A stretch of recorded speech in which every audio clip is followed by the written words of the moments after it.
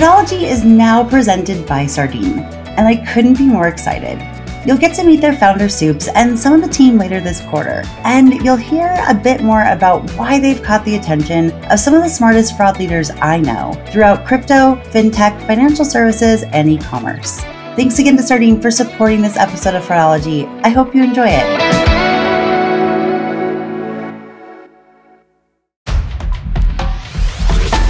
Welcome to Fraudology Podcast, where we dive into the science and study of online fraud from the perspective of an e-commerce fraud fighter. I'm Carice Hendrick. Welcome back to the Fraudology Podcast. I have been alluding to today's episode for the last couple of weeks because I'm really excited to have this conversation. I've welcomed back James Olden and Rob McCall from the financial services platform Uphold. If you remember, they were on the podcast a few weeks ago talking about, their career histories and how they work together in the fraud space at Uphold and, really how they've been able to get a seat at the table and really work well with their senior leadership on fraud initiatives that also protect their good customers and, create a seamless experience for their good customers. And when we were having the conversation before that interview, one of them, and I don't remember which one, mentioned that they had implemented a new process, and that new process was really successful in helping consumers not fall for financial scams. And I know whether you are working for a bank,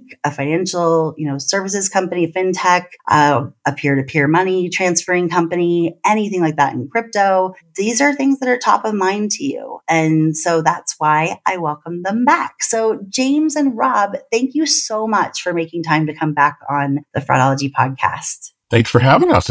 We're really excited to be here. Yeah. Thank you. It's becoming quite a habit. I'm totally fine with that. So, as I mentioned, and we talked a little bit about it on the last episode too, when you work for a financial services platform that allows people to exchange money, in all different currencies or in different forms of money, in different crypto types of crypto, et cetera. It's obviously people are, you're in the scam life cycle, as Ayelet Berger-Levin says. I mean, every company is in the scam life cycle. Let's be clear. Every different type of company is, where scammers want to use your platform for something other than what you're intending it to be. And that's, your team has really made sure that that doesn't happen. And so if you could share a little bit about what some of the scams are that that a company like yours sees, and then what really led you to feel like you needed to go above and beyond what is kind of the norm as far as protecting consumers. Yeah, I'll take that one. So I'll answer those in order. Some of the types of scams that we're seeing. I like to take pig butchering as really kind of a big umbrella term. And the way that I'll describe that to people that don't know what it is everyone knows about the old Nigerian prince scam that we all have an uncle in Nigeria from back in the 90s. And this is just the next evolution of that. So the types of scams that we're seeing we see the romance scams, where some very attractive young woman from Southeast Asia has absolutely fallen in love with you, but her mother's brother's dog's uncle's dog has cancer and needs cancer treatment, so she can't come and see you until that happens. And then we see the investment scams. I'm investing with person X. They've made me 300 times my money and they can do the same thing for you. Look at these screenshots. They could have come from anywhere. We can help you. You just need to send your money over there. And we've even seen some where people are pretending to be someone that you know. So as an example of that, Carice, if somebody got into my LinkedIn account and sent you a message and said, hey, check out, this is what I'm doing. Again, here's all the screenshots of what I'm doing. And I've even spoken to some people who said that they were told by this person that they've definitely known for 20 plus years. When you see me in person, we're not going to talk about this because I don't want the other people to know that this is happening. So I'll know what we're doing. You'll know what we're doing, but we'll laugh all the way to the bank. And that's how they're getting away with pretending to be somebody that you know. Wow. And in all of those cases, there has to be several different platforms that they use for those scams, right? There has to be a platform for them to contact or, meet a victim. There has to be a platform for them to then take them off platform, as Aaron and I talked about last week, onto a messaging app, often encrypted messaging app. They often need to have web hosting so that they can host those websites that have investments on them. And, another piece of the puzzle is moving the money and saying, hey, you need to convert your money from this to this, and here's how you do it. And then you send it to me and we'll invest it. And in reality, they're not getting that money at all. Right. Absolutely. And we've seen the fake websites pop up where they're essentially using that as a method to gain entry. So you'll go to a fake website, you'll try to log in. Now you've just given them your email address and password, but they need more information to be able to actually do anything. So then you'll get a little chat pop up that comes up on your screen. Hey, we see that your account's locked out. We can help you with that. We need you to download TeamViewer. So now they have access to your account, and because they're pretending to be someone that they're not, they're getting that trust. Like they're building that trust with you. And once they're into your computer, there's essentially nothing else that you can do at that point. Now that you've given them control, and they move so fast. And honestly, before you turn around, before you can blink, everything is gone. And the whole time they're talking, they're distracting, and they're keeping you occupied. As far as moving the money off platform, that's for them. That was the easy part. That it was set up to be the easy part because people were just giving it away. Well, and to the bank or to the financial institution that person uses, it looks like the account holder is willingly doing it, that they're involved in the transaction. Either they have logged in themselves or they've given someone else all of their login information. And so it's, next to impossible. It's not impossible, but it's nearly impossible to know, at least on the surface, if that person is actually doing it or not. And, like Aaron and I talked about last week, like, the solo episode I did on Thursday about Andy Cohen and the scam that he came out with, in these cases, the consumer participated in the transaction. Therefore, their money is lost. And that's heartbreaking. And I can only imagine that, if your platform is used to do that you're hearing some really heartbreaking stories. And so you would want to try to find a way to prevent it, even if it's not, necessarily, your company's money. It's still money going out, somewhere that it shouldn't. And that's, really at the end of the day, we should be wanting to do the right thing no matter what, right? That's kind of what we've been dealing with because we have amazing account takeover controls to protect all of our customers' assets and everything, and make sure it is them doing, the ones truly moving their money, especially, off platform to a private address. But, what would ended up taking place is our fraud team would end up communicating and talking to people where it's like, oh no, this was me who did that. I did all of this, but I'm finding that now down the line, there was an issue. Like I was duped. I was speaking to somebody, under false pretenses and basically conned. And obviously, our team, they took it to heart. They saw this and they're like, we want to do something about it. What else can we do to take this further and really try and help as many of these customers as possible? Which is exactly why I wanted to have you on the podcast, because, when I'm talking with people on the financial services side, I think they all have a heart to want to help, but, for various reasons, whether it be, corporate politics or it be, resources, what have you, sometimes it's hard to know what you can do. And I think that sometimes you just need to hear what somebody else has done successfully to either be able to make a business case or to be able to try it yourself and, on a small scale, and then go to your leadership and say, hey, we did this at a smaller scale. Here's the success. We'd love to do it bigger. And so, because everyone in fraud is really reinventing the wheel for their own company, I'm such a proponent on, hearing people's success stories and what's worked for one company, and then allowing listeners to really adapt that to the company and the circumstances that they're in. So I just cannot thank you guys enough. what was the tipping point, or what was the catalyst for knowing that your team, having your team want to do more, and then kind of deciding what can you do with what you have?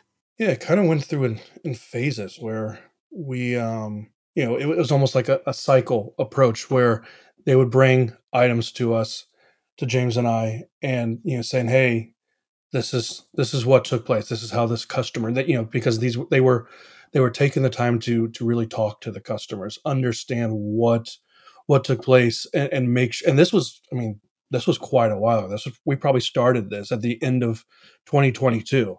Um, you know, and so we would take that information and basically see, okay, what what could we apply here additional to try and make it so that maybe we could reach out and talk to the customer before the transaction takes place. Like what could we do before this money is officially gone and out into crypto world, and forever gone. What else can we do? And yeah, so it was continuing to add to that, as we continued to get more information throughout the year. Yeah, so gathering information from victims to then understand what were some signals that we could have seen, before the money was gone, that we could have helped out, and then, really educated these consumers, right? And that's one of the biggest issues with pig butchering and all of these scams, the consumer targeted scams, is that in a lot of cases, and Aaron and I talked about this last week, a lot of times it's really difficult to change their mind. They've really been duped. And I know that's something we'll, talk about a little bit more in a little bit, but it's just, that's, even if their loved one says, "Hey, I don't think that, that person in Southeast Asia exists," or, "Hey, have you done your research into this website that you're sending all of your kids' college fund to invest in money?" There's something psychological about it where, no, I already trust them and I can't afford to believe otherwise. Right. So, James, what is it that you guys, kind of walk me through what you guys do as far as, if it comes across your screen that it looks like there's some indicators that this could be either an existing user of your platform or a new user of your platform that may be being conned. What does that look like, and what kind of actions are you guys taking? Yeah, I'll walk you through as much as I can without giving the farm away. Absolutely, and that's all we ask for here. When we see specific indicators of a potential victim, what we're doing is we're holding their transaction. We're just putting everything on pause and reaching out to them. We want more information, so we're trying to gather as much information from them as we can. And the majority of the time, people can be annoyed that, hey, it's my money. I want to move it where I want to move it. Let me do that. And once we actually make contact with them, a lot of the time we'll do something like get them into a video call. So that serves a couple of purposes. One, now I know who I'm talking to. It's not just somebody on the other side of an email. But I'm also, they're able to see, hey, I'm a real person that's speaking to you, and I'm able to walk you through. And then I'll just ask them. I'll start asking them questions, and I'll preface a lot of the questions with, "Hey, I don't want to dive too deep. Ultimately, it's your money. You can do what you want with it. We're just trying to protect you." And then it becomes an education session. You keep referencing your interview with Aaron, and I know that one of Aaron's big things is educate. Mm-hmm. Educate, disrupt. And that's been kind of the driving force here, is educate people behind what's going on. And I don't just educate them with my experience. I don't educate them with my opinion. I educate them with facts. I say, here's what's actually happening. The money that you've sent here, here's what happened with it. The money that you sent to this other place, here is what happened with it. And here's what happened when other people did the same thing. And then I'll also educate them with, where do you think that you're sending your money to? And they'll give me the websites that they're logging into. And so I'll have a look at those websites as well. And I'll do something like, who is IP? Just to see, when was that website registered? Where was that website registered? And I'll provide them that information. I'll even share my screen and show it to them. Here's the website you gave me. It was registered 2 months ago. This is supposed to be a company that's been in business for 25 years. Why did they not have a website until November? And that becomes a real eye opener for a lot of people when I start hitting them with all of the reasons that things are bad. And then when I can tell them the story that they were told by these bad actors before they even have a chance to tell me, it's okay. Maybe this guy does know what he's talking about. Maybe I should listen to what he's saying.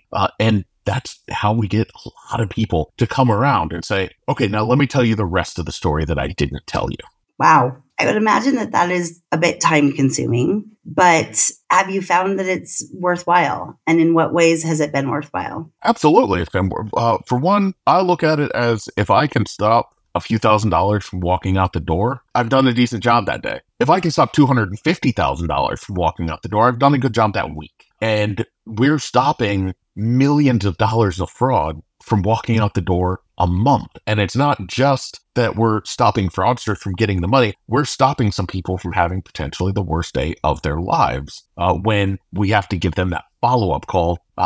If the money goes out the door, we have to, then have that conversation. That's completely different from, hey, we're going to inconvenience you just a little bit, but I'm going to save you thousands of dollars. Wow. Rob, what, from your perspective, how and why has this been successful?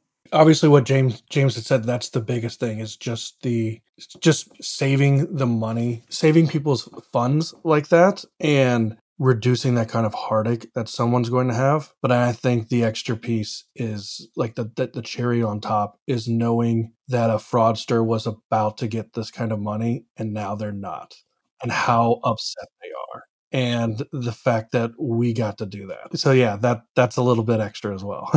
I think that this phrase is trademarked, but you're really trying to ruin a bad guy's day, right? That's there's a fraud fighter out there that last I heard was trademarking that phrase, so I feel like I need to give them credit. But it is really nice to ruin a bad guy's day. It's fulfilling.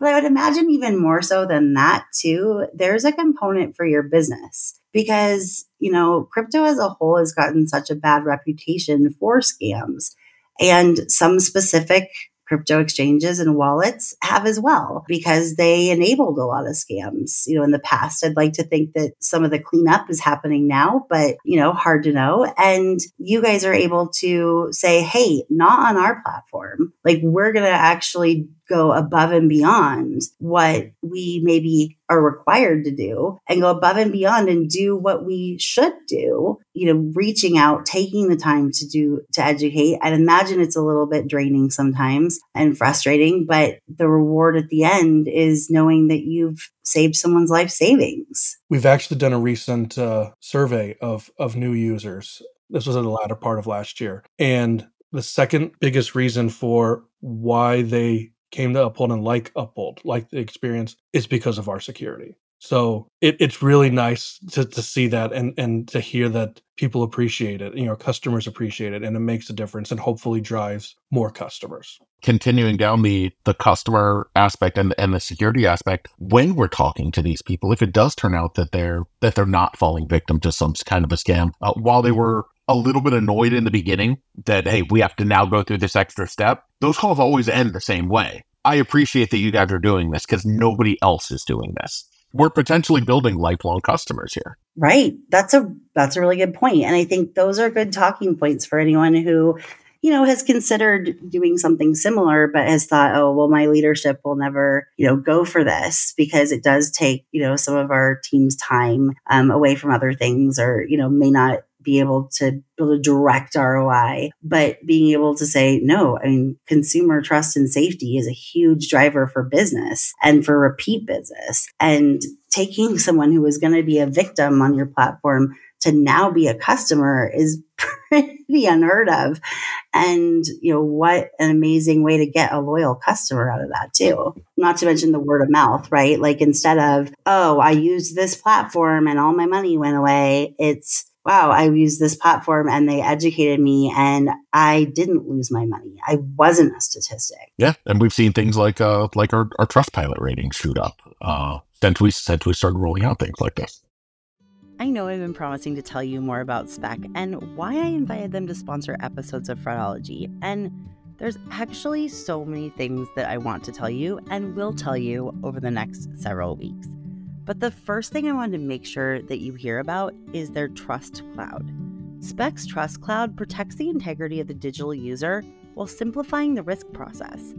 It allows you to discover insights across the entire digital user experience. It allows you to catch attacks early. With access to full visibility, you can scan visitor behavior across their entire journey to catch the risk patterns that traditional fraud check APIs miss. Visualize the flow of attacks, identifying areas to catch them early, and leading bad actors with nowhere to hide. It also allows you to start each journey with instant trust. You can boost platform integrity by instantly welcoming return customers to their personal account experience, while your trust platform invisibly screens for signs of compromise and abuse. It also allows you to remove friction for good customers and increase conversions. By using a single source of truth, you can detect evolving fraud attacks and identify conversion drop-offs and optimize your payment strategy. The bottom line is, when you're able to see every customer's behavior from the moment that they enter your website until the time of checkout, or when they open up a new account,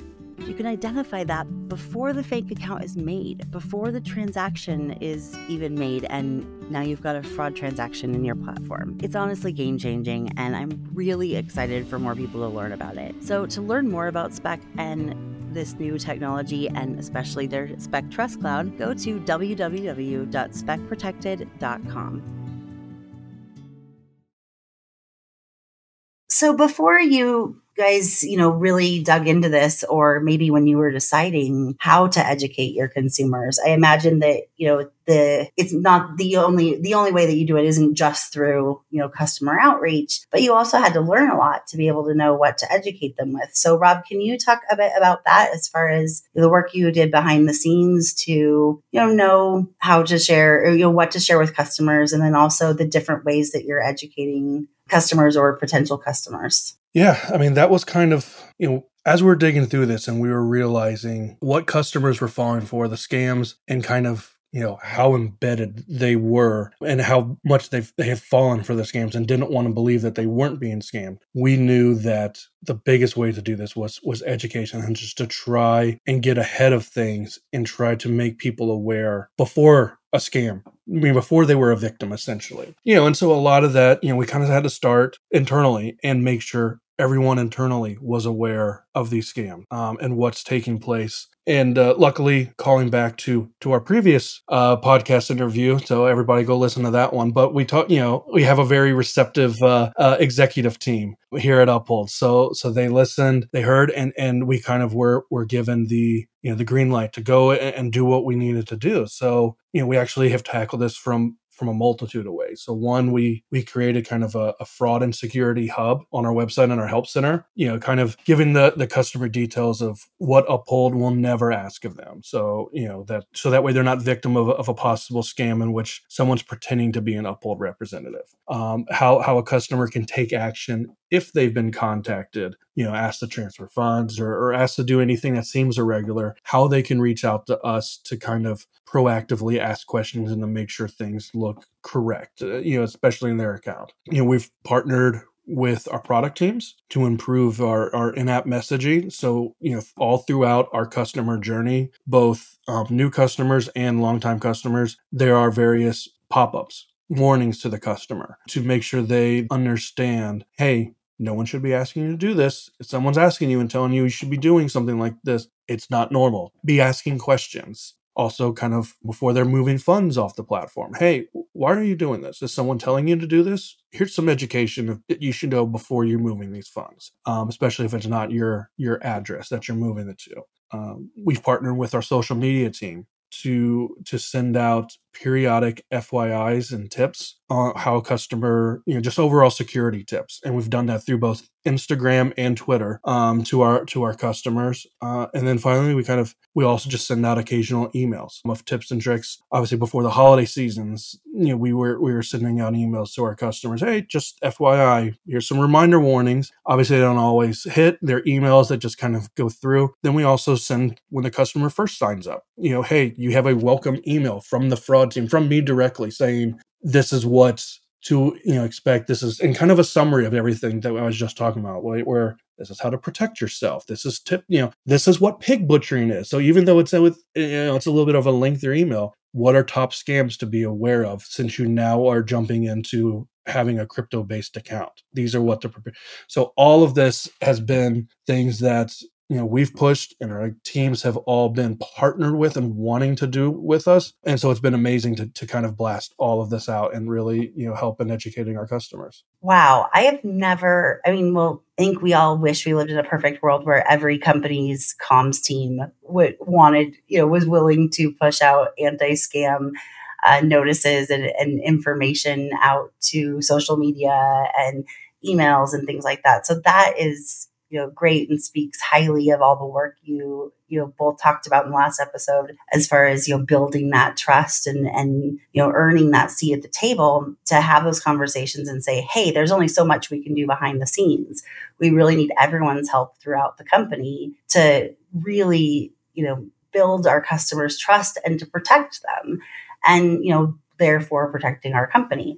But the thing I've absolutely never heard of before, and I wish I saw this even with my bank, it would have been awesome if, when I opened my account, of course, I would have thought it was awesome. But even I think regular people who aren't in this industry, to get an email personally from the fraud manager is a pretty big, or the director or VP of fraud actually, is pretty significant. And especially as more and more fraud teams are being impersonated, right? If you're reaching out and saying, hey, this is my name, this is who I am, I will not ever call you. If I do, this is what I'll, say, but like, this is I won't ever call you and ask you for this information. That's pretty incredible. I'm in awe. I didn't know about that part. And is that something that you guys just kind of came up with, or have you ever heard of any other institution, or financial services company doing something like that before? Yeah, it's kind of something we had come up with. It's kind of we knew it was a good balance just to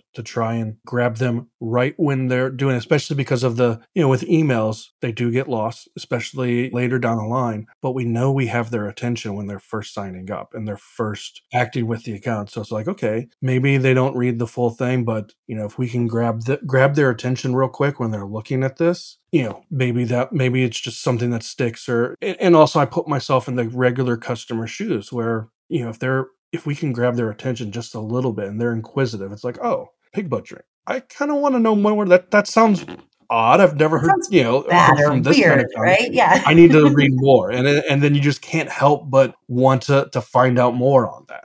Wow. I guess thinking about all the banks and fintechs that listen to the podcast, I hope that is an idea that they grasp onto, because you're so right. When someone opens up a new account with a company, that's when they're paying attention the most to what's coming in. And it's so important also, we talk about how programmed some of these scam victims get. And, obviously if they go past the messaging on the website and they keep exiting out of all of those things that you've done up to this point, and they still attempt to transfer money out, then they've got James's team who's reaching out to them. But by that point, it takes a lot of work, right? Because you're programming them. You have to deprogram them. Whereas, all of this preventative work, I'm sure it's really difficult to have an ROI there, but it doesn't surprise me that your Trustpilot score has gone up and that you're the number 2 reason why anyone uses Uphold is for trust and safety and the security side, because they're seeing evidence of that all the way through their customer journey. I would, Carissa, honestly, I would challenge any of your listeners that are VPs or executives at banks, at other fintechs, to start doing this. Yeah. If banks took more of a preventative measure than they do now, and I know that the banks have certain fraud controls in place. If they put in a little bit more, the workload that would be eliminated from teams like mine. My team can absolutely handle. I have a phenomenal team, but I have 5 other stuff I'd rather have them do. I want to be able to take more naps. So if the banks could do that, it would significantly reduce our workload on the back end, and we could focus on other types of fraud. We could focus on fighting more trends and stopping more, which in turn backfeeds back to the bank again. Means that they got to deal with less chargebacks and then less rebuttals to the chargebacks. So it's really a cyclical relationship where we can certainly help each other by working together and also working towards the best interests of our customers at the same time. I mean, I want to live in that world. That sounds like a great world to live in. And I think everyone who's listening does too. I mean, we know that, things get in the way, but I think it just knowing that it's possible and just knowing that there is a team like yours that has created this holistic approach, right, to scams that happen off your platform, to things that are outside of your control. But knowing, okay, well, just because it happens offside of our platform doesn't mean that we're not involved. What can we do to try to educate before the programming starts? How can we, give them a heads up? Or if they start doing things on the website that might be a little suspicious, let them know, right? Maybe introduce a guardrail, right? Rather than like a landmine or a tripwire, a guardrail to say, hey, FYI, this could be, if you're doing this, it could be a sign of this. And making them, have to exit out of it and hopefully read it first, before they can move on, is, the optimal thing. I would think that knowing that all of these controls happen, that there would be a fair amount of, scammers who are not instructing their victims to go through Uphold for transferring, money into Bitcoin now or, any other crypto. And that's, a benefit as well. I mean, granted, is another reason why you guys can't do this alone and why, so many others should take that challenge and, really consider it and say, okay, well, what can we do? What are some small steps? I mean, it sounds like a lot of these things weren't extra costs to your business, right? It was, working with comms team. They usually always need to have things to push out on social media, right? Or, working with, a copywriter to write an email from the head of fraud to say, hey, this is who I am. And we care about you and we care about your money. And here are, some things we want you to know. Just that alone is huge and can be done. And then, if somebody gets past all of those things and they still are programmed to, psychologically programmed to transfer their money outside the platform, well, then, hopefully James's team gets a hold of them and, shares that too. So it's such a good holistic approach from end to end of education and, caring about your customer. Yeah, no, absolutely. And I want to address two pieces there. The first one is our product team, our social media team. They have been phenomenal. The only gripe that I've had is, and for the last 2 years, I've asked, make it ugly. Make whatever messaging you're sending out as ugly as you possibly can. Like our company colors are green. I want it to be purple and yellow, which Vikings colors, maybe we shouldn't do that, but flashing, have the screen play a sound. I want it to be as hideous as possible so that it draws attention to it. Yeah, and usually most social media teams and design comms teams, they want everything to look pretty and be branded. I get shot down every time I mention it, almost immediately. It's gotten to the point now to where Rob shoots me down when I mention it. It's not even, we're not even going to talk to the product team now. It's just a no. You mentioned, Chris, that it's like the measures that we have in place could be steering scammers away from Uphold. And we do see that.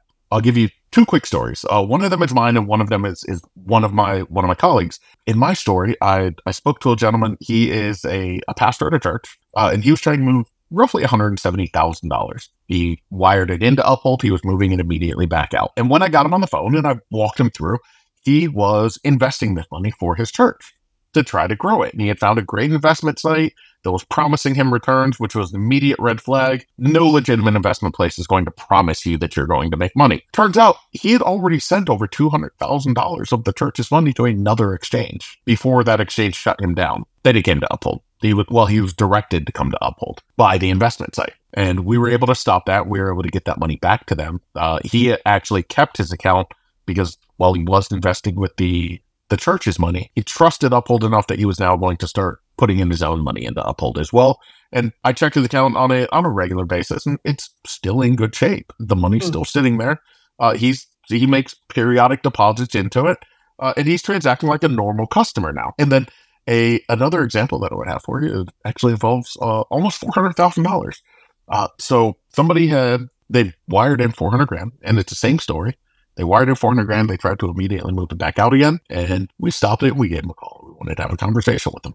Again, $110,000 that he had already moved through another platform before they stopped them. And then he was directed to come to Uphold, and we stopped him. We were able to get the $400,000 back to him. Sadly, in both of those cases, they did lose the money that they had transferred from the other exchange, but the money that we had, we were able to protect for him. Do you find that, since you started to do this and, made it impossible, the scammers were at one point directing people to Uphold and saying, okay, if this exchange said no, go here. Are you finding that they're not being directed your way as much because they're realizing, oh, if it goes to Uphold, there's a strong chance that it's not going to come to us. Have you found that at all? Or, it's kind of anecdotal too. It's hard to know.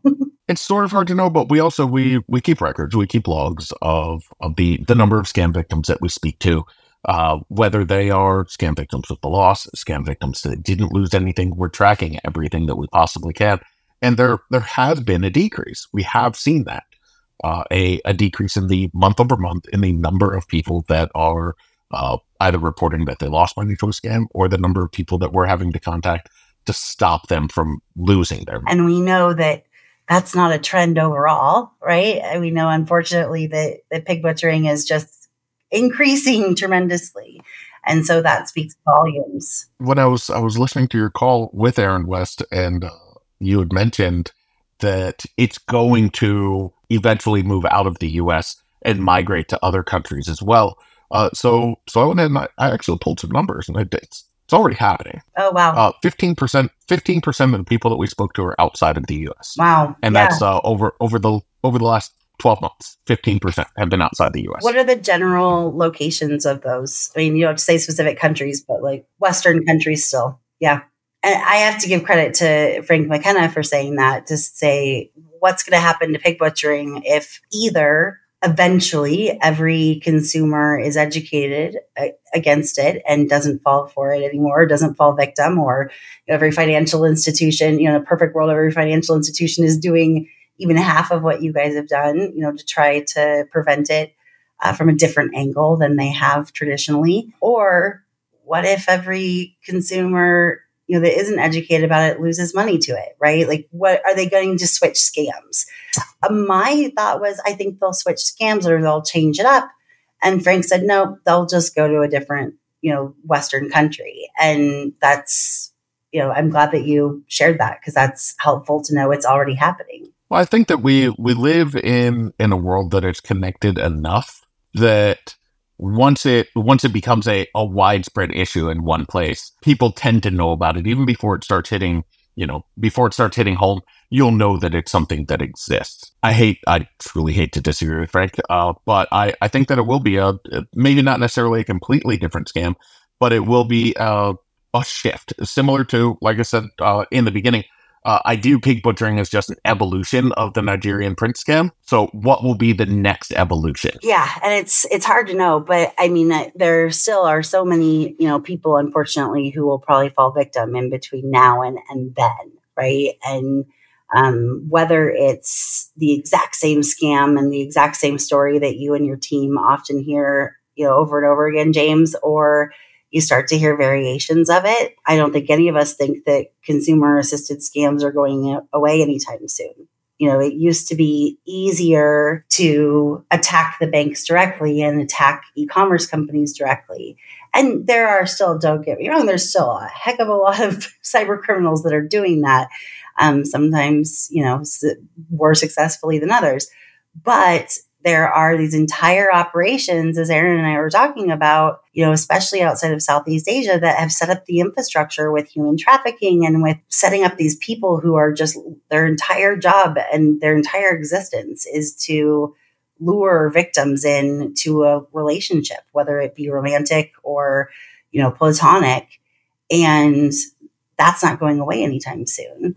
And, being able to draw them out and say, okay, look at what has happened to your money so far, with these fake screenshots of, okay, you put in that $100,000 on this platform and it grew this much. Don't you want to put more money in? Oh, yeah. Okay. Well, you just have to do it on another platform. Oh, okay. It's not going away. And so taking the approach of what can we do, whether it seems outside of scope or not, is exactly what every company and financial institution should be doing, in my opinion. Absolutely. So the investment scam that you just described is that's the people that we speak to or have spoken to quite often in the past, where they are being okay. Well, you made X amount, but if you invest just a little bit more, you get to the next tier, and your rates of return go higher, and that's not how investment works.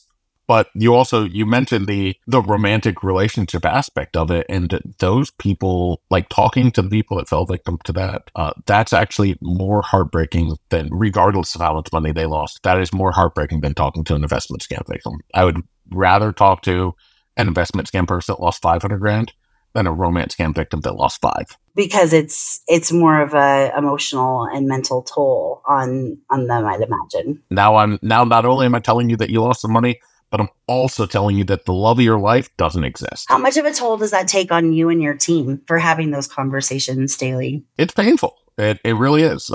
It can get incredibly stressful. I speak very highly of my team, and what it is that they're able to accomplish, and sometimes the abuse that they put up with when talking to people. Again, we're talking to people on what is potentially the worst day or one of the worst days of their lives, and sometimes they lash out. And if we're having to tell them that, like I said, in the romance scam aspect, that they lost money and this other person doesn't exist, it can sometimes get really sad.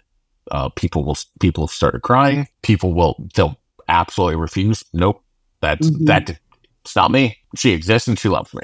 I have a picture of her. This happens to other people on the phone, but it wouldn't happen to me. Exactly. I'm too smart for that. And my team does a phenomenal job at trying to be as sympathetic as they possibly can, while also providing that education piece, and ultimately protecting the customer from themselves. Yeah, and sometimes that's the case. And if they've been warned and they still go through it, well, then it's a very painful lesson. But at least they know exactly what happened once they can't get a hold of that person again. And they know, well, this company was at least trying to save me from myself. They may still try to blame you just because, sometimes people just need someone else to blame. But kudos to you and your team for putting up with some of that verbal abuse, but also, the toll it can take on your empathy to have those conversations. They're not easy. No, it is. And it is really easy to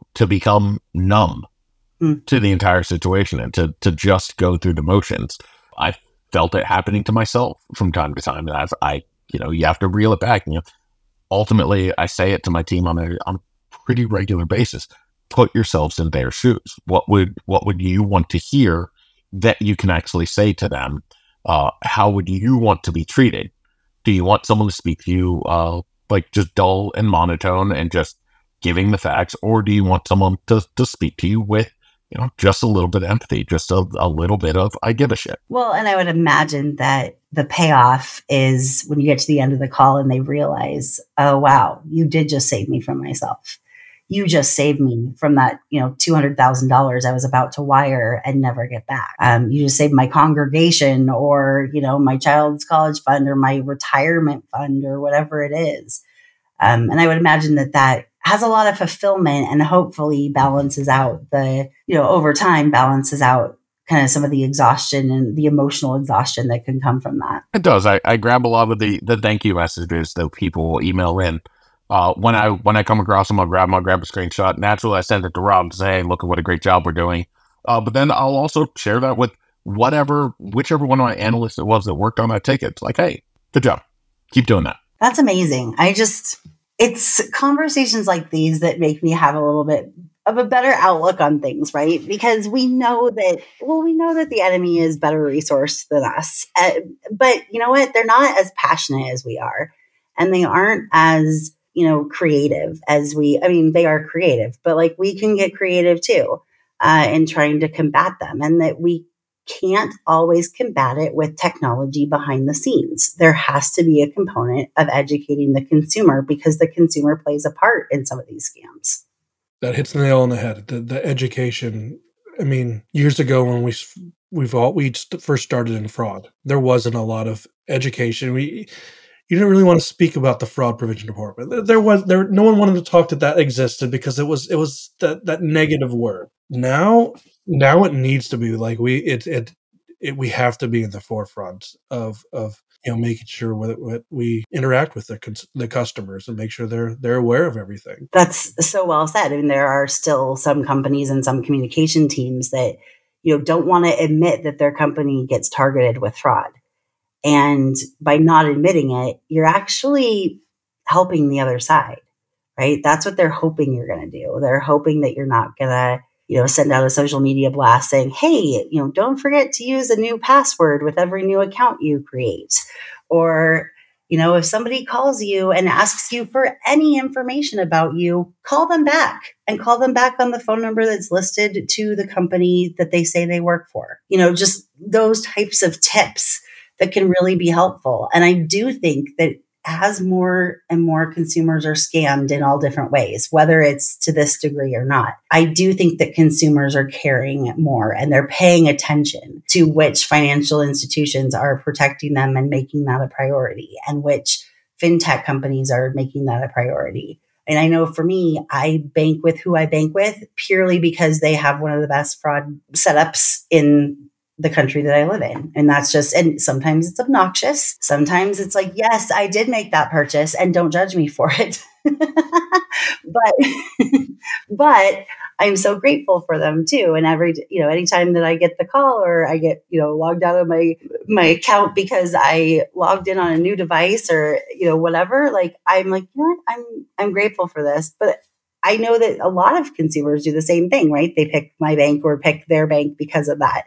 And I think that, when talking to leadership to get permission for this, that's the kind of, verbiage you can use and say, this is actually something that gets us new customers and that will build trust, and not just new customers, but you'll get their loyalty and the longevity piece. They're not just going to come and take advantage of one promo and create an account and then run away. They're going to keep transacting with you because they know that you're going to keep their money safe. Absolutely. And consumers are going to, as they become more educated, they are going to start holding not even just their financial institutions, but ultimately everybody that they're giving money to, that they have an account with, that they're giving their personal data to. They're going to start holding them accountable for that. So right now is the time for really all of us to get ahead of it, get ahead of the issue before it becomes much bigger than it is. I am just so grateful to both of you for, being willing to have this conversation. I'm grateful to your leadership for, the willingness for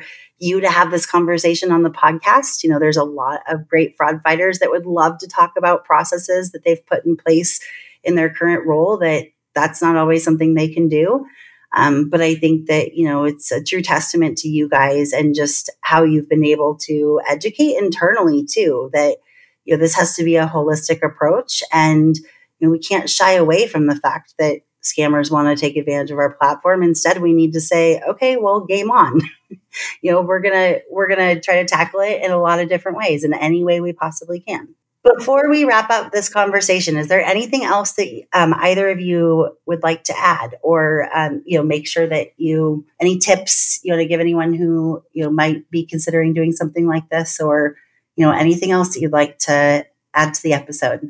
I would say to all of your listeners, I love talking about fraud, and I love talking about the success that we've had. I know that after the last time we were on here, I told Rob my LinkedIn apparently became the new hotspot to be, because the number of connection requests just went off the charts, and I do as well, and I'm hoping that it happens again. And for anybody that does want to implement some sort of an education process for their customers, I'm happy to share as much as I can, and I'm happy to help in any way that I can. So just feel free to reach out. Well, and for the listeners that are already planning their trip to Vegas in March, I know that you will be there as well, so that can be a place to want to meet up as well. Absolutely. I tried to convince Rob to actually talk at MRC about this. But he's shy.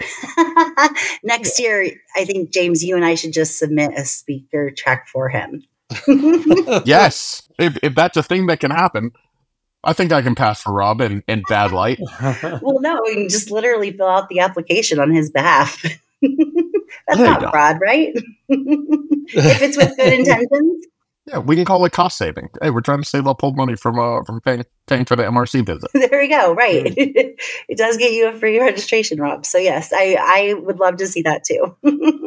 Don't tell my CFO that then he'll be forcing us to be speaking a lot more. So maybe that's also the angle you could take, James. I appreciate Rob for, I am married to an introvert, and I know how sometimes it's hard to talk about, what you do. You just want to do the thing and, all of that. But I really appreciate whenever you've come on the podcast, and grateful that you brought James along too. I know that both of these episodes will be very enlightening and helpful to fraudologists. And I always love hearing that new connections are being made because of the awesome guests I have on the podcast. And thank you both again so much for making time twice now in just a few weeks to talk about this. It's, we can't measure the impacts and the ripple effects, but we know they're there. And that's what's powerful. Yeah. Thank you definitely for having us. It's always fun, and hell, always enjoy just talking fraud. For some reason, that's the topic that'll bring me out of my shell, just nerding out on fraud stuff. That's the best too, right? And that's another reason why I know so many people listen to the podcast too, is just hearing other people nerd out about it. It's helpful because so often we're the only ones in our company, or, one of only a couple people in your guys' case, one of a team to nerd out. And it's awesome to hear different perspectives and, different success stories. And this one is definitely one of them that I expect to get a lot of listener feedback on. And I'm so grateful that we were able to have this conversation. As am I, Priest. Thank you again for having us. This was awesome, as always. Absolutely. Well, thanks so much. We'll hopefully have you on again, down the road. Always happy to come back.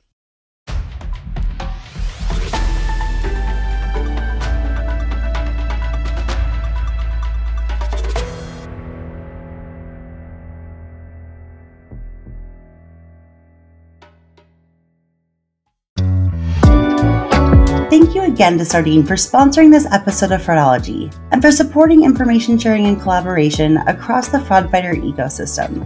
You can learn more about the team and their mission at Sardine via the link in today's episode description.